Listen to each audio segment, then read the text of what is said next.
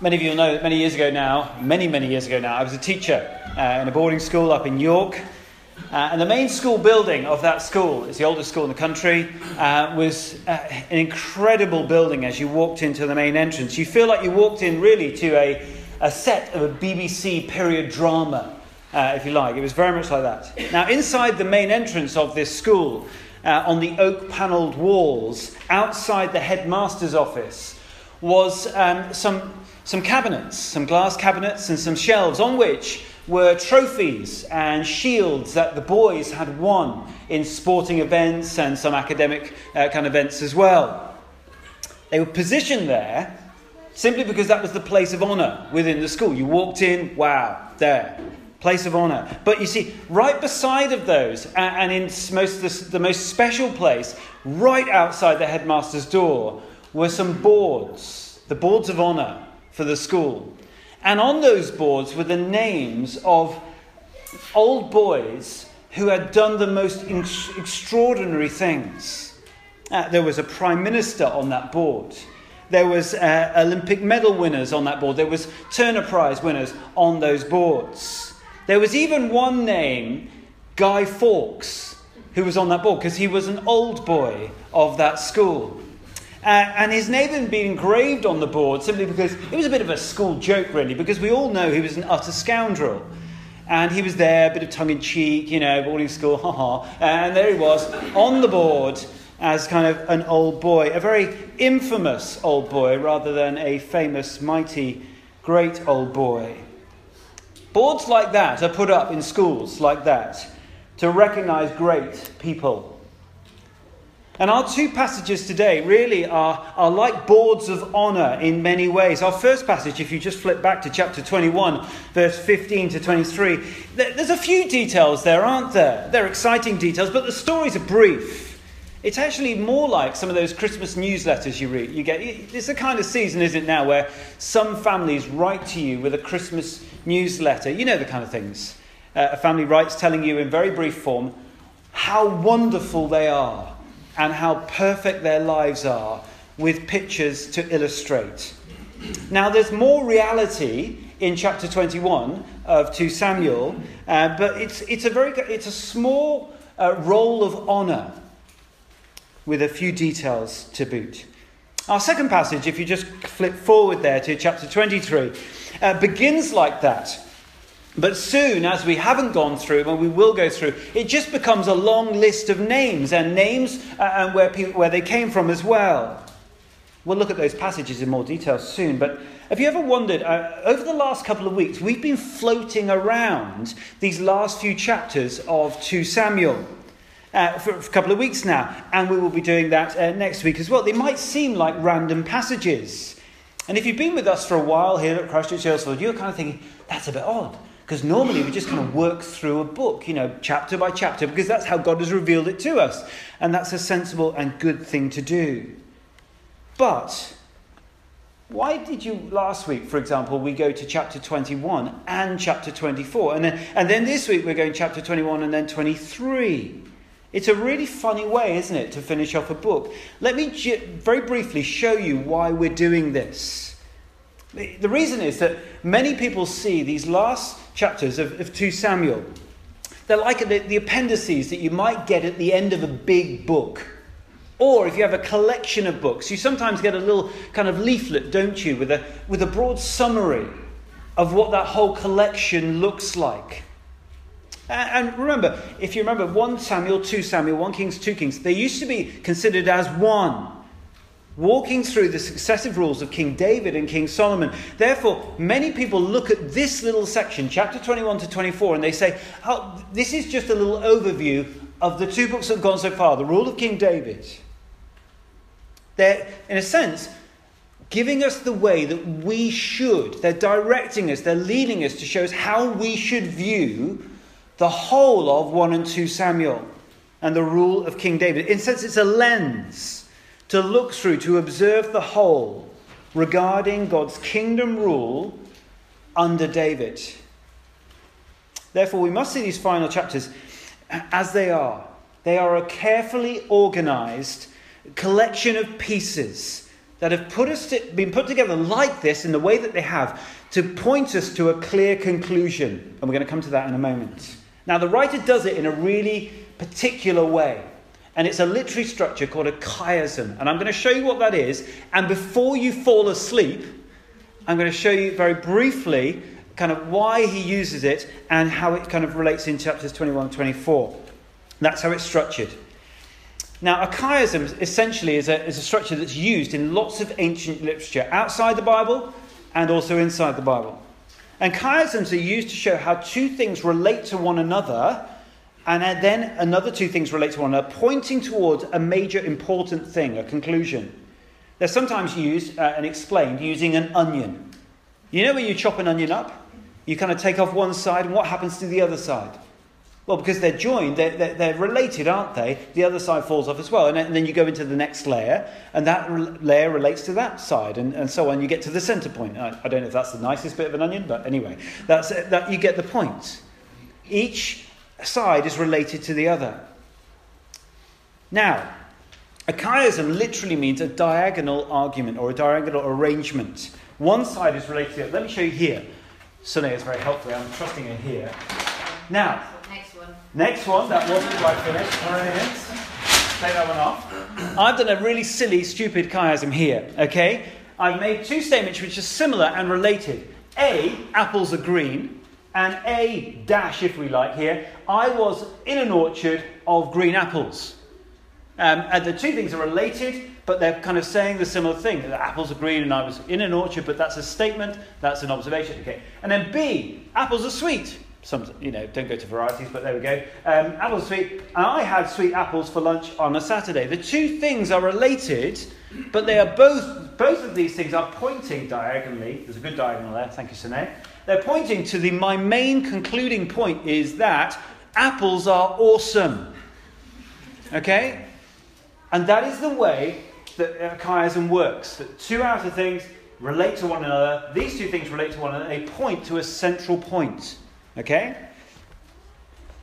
So you see how they're related. Enough of apples, but enough of chiasms in a way. Let me show you, though, quickly how these final chapters are related within the book of 2 Samuel. Last week, Ash took us through these two passages, chapter 21 and chapter 24. And they were related by the fact this was a story about the sin of Saul. And this is a story, really, about the sin of David. Two very related things of two different kings. David came out better, but they were related in that way. Our passages today, here, chapter 21, 15 to 22, and this one here, chapter 23, 8 to 39, again are related because they are two reports of David's battles and his warriors. And then next week we'll see these two passages in the centre. Again, remember, they're pointing us into that central point, the main point. And we'll see what that is next week with the Song of David and the last words of David in those sections. Now, it's important to remember, that's how I know chiasms, let's push that aside for a moment. But these structures don't follow any chronology. They're not time-based in that way. So, for example, in chapter 21, when Mephibosheth is mentioned in Jerusalem before the famine and before executions occur, we know that is probably best in time frame just after chapter 9, really. That's where that story sits, but it's here to give a lens to the whole picture of the whole two books. Now, all of that is okay. Just because it doesn't fit chronologically doesn't mean that the writer is sort of picking things out. He's making a big point. It's an overview to show us how we should view the rule of King David, a lens to observe through, if you like. So you see why we're doing these two passages today. They are related. Last week we saw the problem of the sin in Saul and David. David comes out better, as I said. But they both show us the need for a better king to rule God's eternal kingdom that has been promised in David's line. They're the promises that will be going through these books. And this week the passages point us less to the sin problem, but more now to the fragility problem in that king. King David. They point us forward again, not only for our need for a sinless king, but our need now for an eternal king, an immortal king, which is funnily, surprisingly, where we end up here next week in the Song of David. So today, two very similar passages, reports of David's battles and the warriors of those battles, pointing us, remember, to the fading, mortal, fragile nature of the king, King David. And that is our first point. You see it on our sheet. It says the fading king there. The fading king. Let's run through these first accounts. Chapter 21, verses 15 through to 23. The accounts here are quite brief, aren't they? And the first one we see is of David. Many times before, he would have gone out to the Philistines, fighting the battles. But in verse 15, just cast your eyes down there, you'll see, I think that's probably the shock of the passage. It would be like Mo Farah in a 5,000 metre race. And, gets to the last lap, and we're listening on the TV and watching, and there we hear the report that Mo Farah, he's just pulled up a bit. He's just sort of relaxed a bit at the end. He's a bit exhausted. He didn't do quite enough. We know that's not what we're expecting. We're expecting him to go out there and win again. Well, it's the same here. We expect the mighty warrior King David to be winning, to be fighting, to be strong. We see here he's exhausted. He's exhausted. He's the fading king. And his men see this and they do everything they can to preserve him, don't they? Let's run through the story. Verse 15, he's exhausted. Verse 16, we see Ishbi-Benob there with his amazing armour, with his big sword, and there he's about to take the head off of David. And what happens? Verse 17, Abishai comes to rescue David.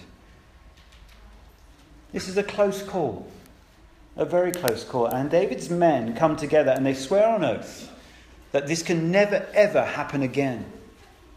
And look how they phrase it in verse 17. Never again will you go out with us to battle, so that the lamp of Israel will not be extinguished.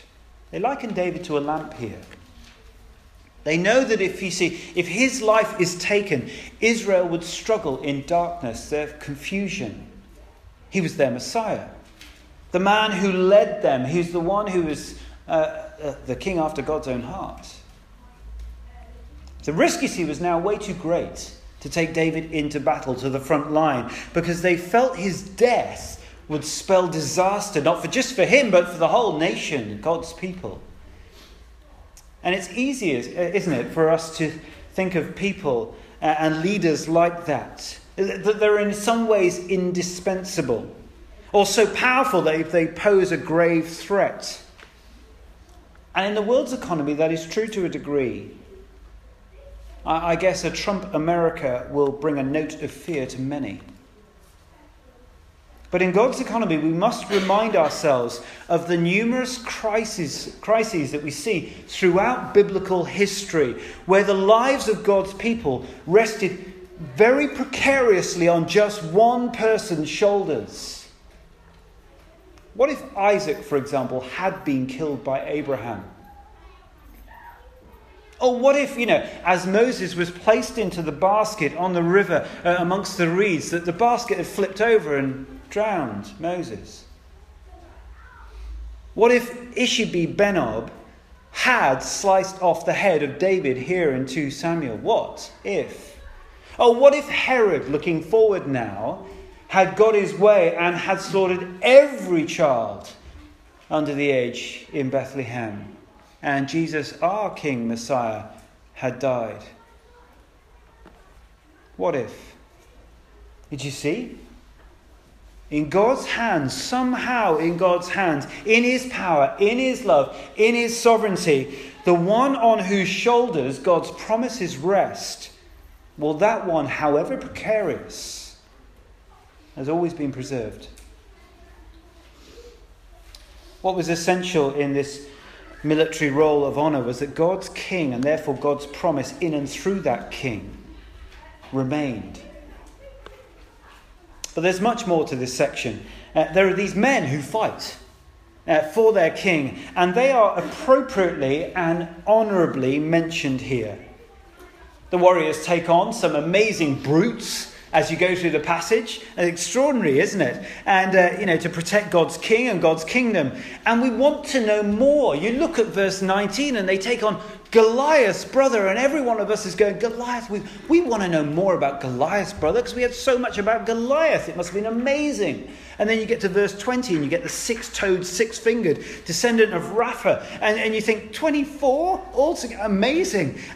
But all we get is that they just died in battle against the brave warriors of God. Now, although praise, as always, belongs ultimately to God for empowering these men, God's instruments here are rightly honoured. And that was true then, and it's true in the New Testament too. As you turn to many of Paul's letters, the end of Paul's letters, many of his letters, he speaks and lists, doesn't he, of many men and women who fought not physical battles, but spiritual battles for their Messiah, King Jesus, and the spiritual eternal kingdom which he established and rules over. Do you remember Priscilla and Aquila in Romans 16, verse 4, if you want to look it up later? Greet Priscilla and Aquila, my fellow workers in Christ Jesus. They risked their lives for me. Not only I, but all the churches of the Gentiles are grateful to them. Many men and women are honoured for their defence of God's kingdom, serving their Messiah, King Jesus. But I wonder, as our great-great-great-great-grandchildren look back to the annals of history of Christchurch Earlsfield, obviously it'd be written up. I wonder how we will be remembered. Personally, I'm so grateful to so many of you who pray, lots, who stand, who serve so faithfully, who don't give up. Many of you wield your swords, the sword of the Spirit, as you reach out to your friends with the gospel. We will never have a board of honour, but I'm trying to say thank you, because it is right to honour those who fight for Christ's kingdom. I want us to finish this section, though, if I may, by taking the focus back to God. I think that's the right place. Because you see, with all the fighting and the excitement here, it's easy to forget what God is doing and has done. Because God is fulfilling his promises. It's extraordinary. If you go back to 2 Samuel 3:18, where he said, by my servant David, I will rescue my people Israel from the hand of the Philistines and from the hand of all their enemies. See, what Saul was unable to do, David is able to do with God's strength.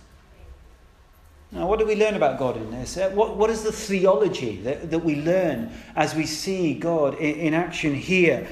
What we learn is that God's promises, however long ago were made, they prove trustworthy, even to the end.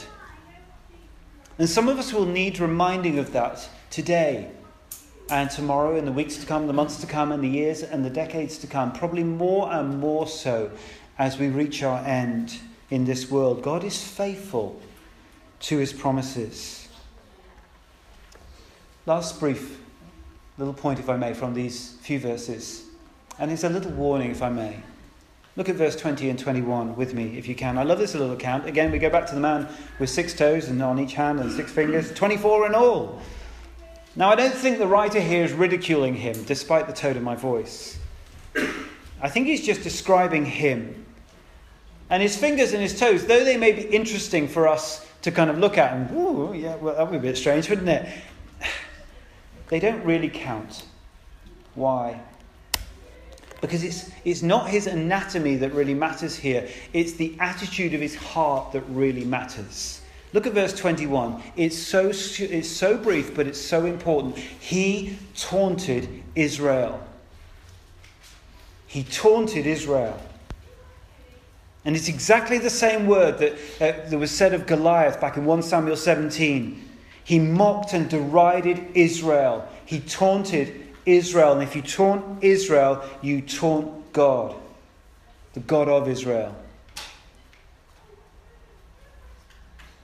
Both Goliath and this 6-toed Hulk met the same end, though. You see, you can't live your life deriding and mocking God. And if you do, then one day, however British the way that you do that in your cool indifference, if you keep mocking God, one day you will be silenced as these men were silenced. Isaiah 54 verse 17 promises this. It says, in the end, all of God's enemies will be silenced. So please, if you are currently right now an enemy of God, that is, you are not trusting him with your whole life. You don't have a personal relationship with Jesus, trusting his life, death, and his resurrection. Then please allow yourself just a moment to be warned by these silenced hulks. 24 fingers and toes in all. The king is fading. We see our need for an eternal king, an immortal king. The men who faithfully fought for the king and the kingdom must be honoured. We've seen that. But rest assured, God is faithful to his promises and he will silence his enemies, again, as he promised. But let's now turn to the mighty warriors. Let's flip over the page. We're now in chapter 23, verse 8 through to the end there. Our second point, the mighty warriors. Let's turn to them. As I mentioned, this very much reads like a roll of honour that we would see on a board, but please don't fall asleep at this moment. I know it is very difficult, isn't it? It's difficult to see how Zalman the Ahohite can in any way teach or encourage you today. But let me make a few points, if I may. Work with me here if you can. The account begins, and I have to say, this is utterly awesome. This is probably my favourite passage as a child and still remains still today. I remember hearing these words as a child and just wanting to be one of David's mighty warrior 3. I can only imagine how good the uniform was. Look at the leader of them, though, in verse 8, if you can, for a moment. You got Josheb-Basshebeth, the whatever might. Chief of the 3, he was raised his spear against the 800 men whom he killed in one encounter. How amazing is that? But there are 3 of them. And then there's Eleazar in verse 9, and who in verse 10 stood his ground and struck down the Philistines till his hand grew tired and froze to the sword. Amazing. And then you get Shammah in verse 11, who defends a field of lentils. I'm sorry. Why you didn't laugh at that, I do not know. I mean, if it was a field of cows, which beef could come from, I'd understand. But lentils. Anyway, there are 3 mighty men of David. I remember hearing these stories as a boy, and all I could think about and focus on was the men. I just thought they were amazing, and I wanted to be like them. But they were amazing, and they were faithful, and they were brave, and they were courageous, loyal men. Exactly what a man ought to be, but in spade loads. But the secret behind these men must not be overlooked. Look at verse 10 and verse 12, because it is very striking. Because it was the Lord who brought them victory. Oh, these men had daring kind of courage, but their victories are a gift, you see, from God. And I think we would do very, very well to remember that ourselves. It's so easy, isn't it, to forget that our successes, our houses, our cars, our jobs, our promotions, our clothes, our successes, our gifts. We've got to remember that. And we must turn them into praise before they become idols in our hearts. The story continues as we focus in on one particular event where these 3 mighty men go and get some water, of all things. Look at verse 13 through to 17. It's utterly extraordinary. The king is fading again. Remember that. It mirrors, the picture is there again. He's fading. He needs water. Verse 15. The Sainsbury's local is shut, so these men, what do? They break through the enemy lines of the Philistines. Get some water in Bethlehem in the well there. Oh, they don't go round at all. They just go through the enemy lines again. Why wouldn't you? You're a mighty man. So they come back and they give the water to David. That itself is utterly extraordinary. But then look at verse 16. He refused to drink it, and instead he poured it out before the Lord. Far be it from me, Lord, to do this, he said. Is it not the blood of men who went at the risk of their lives? And David would not drink it. I mean, you've got to think, what is David doing here? He's fading. He needs water. And these mighty warriors have risked absolutely everything to get this water. And he pours it out. And I guess when you read that, you kind of think, oh, they're probably going to be quite angry about that, aren't they? I think actually they would have admired him all the more. This isn't David being wasteful here. This is David worshipping. David is melted, utterly melted by the kindness of these men. And all he can do is to pour it out in praise of the Lord who has provided these kindnesses through these men. I don't know, has anyone done something so utterly extraordinary for you, so unexpected, that they've cared for you in a way which you never thought would ever possibly happen? They've gone out of their way, to extraordinary ways, to love you. They've snatched water over enemy lines for you. In such moments, of course, we naturally want to turn to them and give them thanks, don't we? But we must surely be more obligated to give thanks elsewhere, because we must pour it out to the Lord, who astonishes us and melts us with such kindness. Now, verse 18, we've got to go on. I'd love to spend more time on it. I love that passage. But verse 18, it becomes a bit confusing here because we have Abishai appears as the chief of the three. If you look down to the footnote there, you'll see it could be the 30 as well. We're not going to go into the translation because I haven't got a clue really. I've read it a bit and it's so confusing. But basically, we think he's the chief of the 30 or the 3. Anyway, let's move on. The job's already taken. It's a difficult translation issue. We haven't got time to dwell on this section, but these men that follow are truly awesome. We see they kill lions in snowy pits. They're huge Egyptians. They're David's bodyguards. And by verse 24, we begin to see the list of names and the places where they come from. This begins the roll of honour for the mighty warriors of David. And their names are here because they are King David's most loyal and most esteemed troops. They excelled in fighting for their king and God's kingdom. For their strength and their bravery, they are noted. God gave rest to David and Israel, as he promised back in 2 Samuel chapter 7, verse 1, through the exploits and the arms of these men. Here simply, their work isn't forgotten. And I want you to be encouraged by this. Because if you're fighting for your Messiah and his kingdom, that is, you are going out this week with these cards in your hands, nervous wrecks as we are, and saying, I'd love you to come to a carol service. You know what you're putting on the line as you invite your friends and your neighbours in a hostile secular culture in which we live. Well, if you're prepared to do this, you will face some huge battles, but I want to encourage you and say they will not be unnoticed. No words will be written, but there will be words that you may hear one day when you are called home. Matthew 25 says this, the master replied, well done, good and faithful servant. Let me finish with this. Did you notice the last name on the whole list? We didn't have it read out. Turn over your pages and you'll see. Go to verse 39. Let me finish with this. Do you know who that is?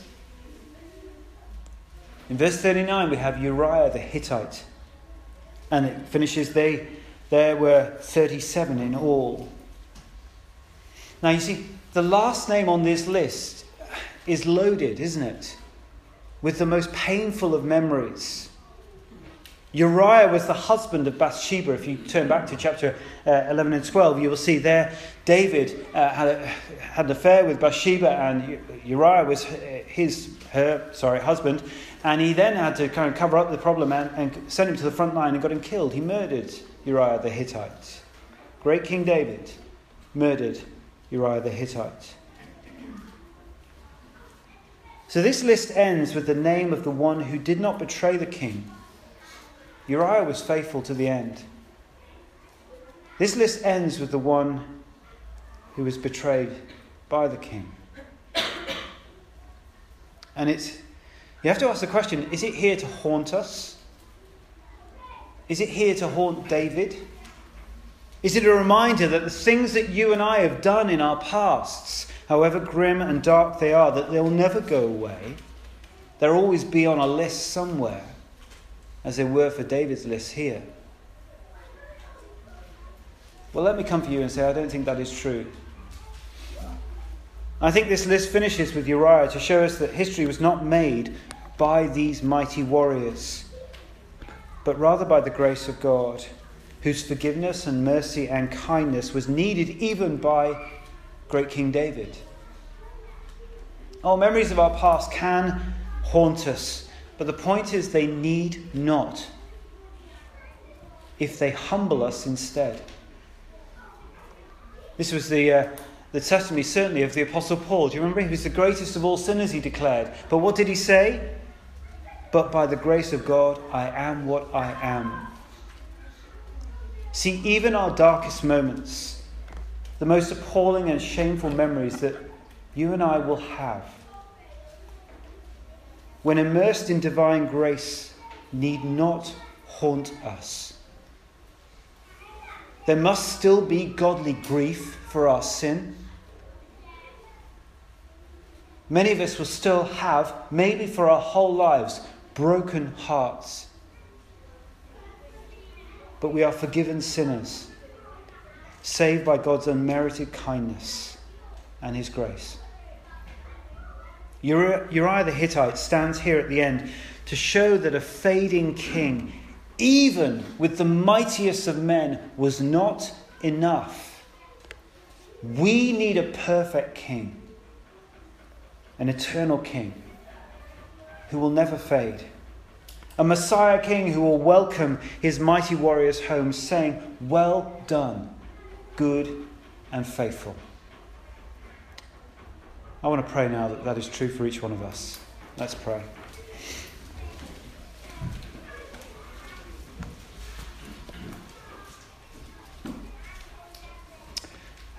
Heavenly Father, it's easy to read these accounts and just think bravado, macho men going out with their swords and doing so much. Yet, of course, behind all of this is the wonderful, powerful, sovereign, loving, merciful, kind, gracious hand of God.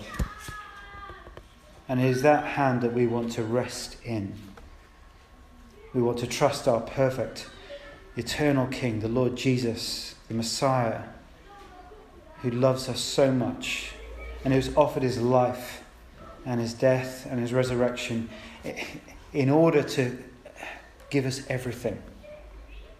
Help us trust him. Help us love him. Help us serve him. Help us honour him this week, I pray. Amen.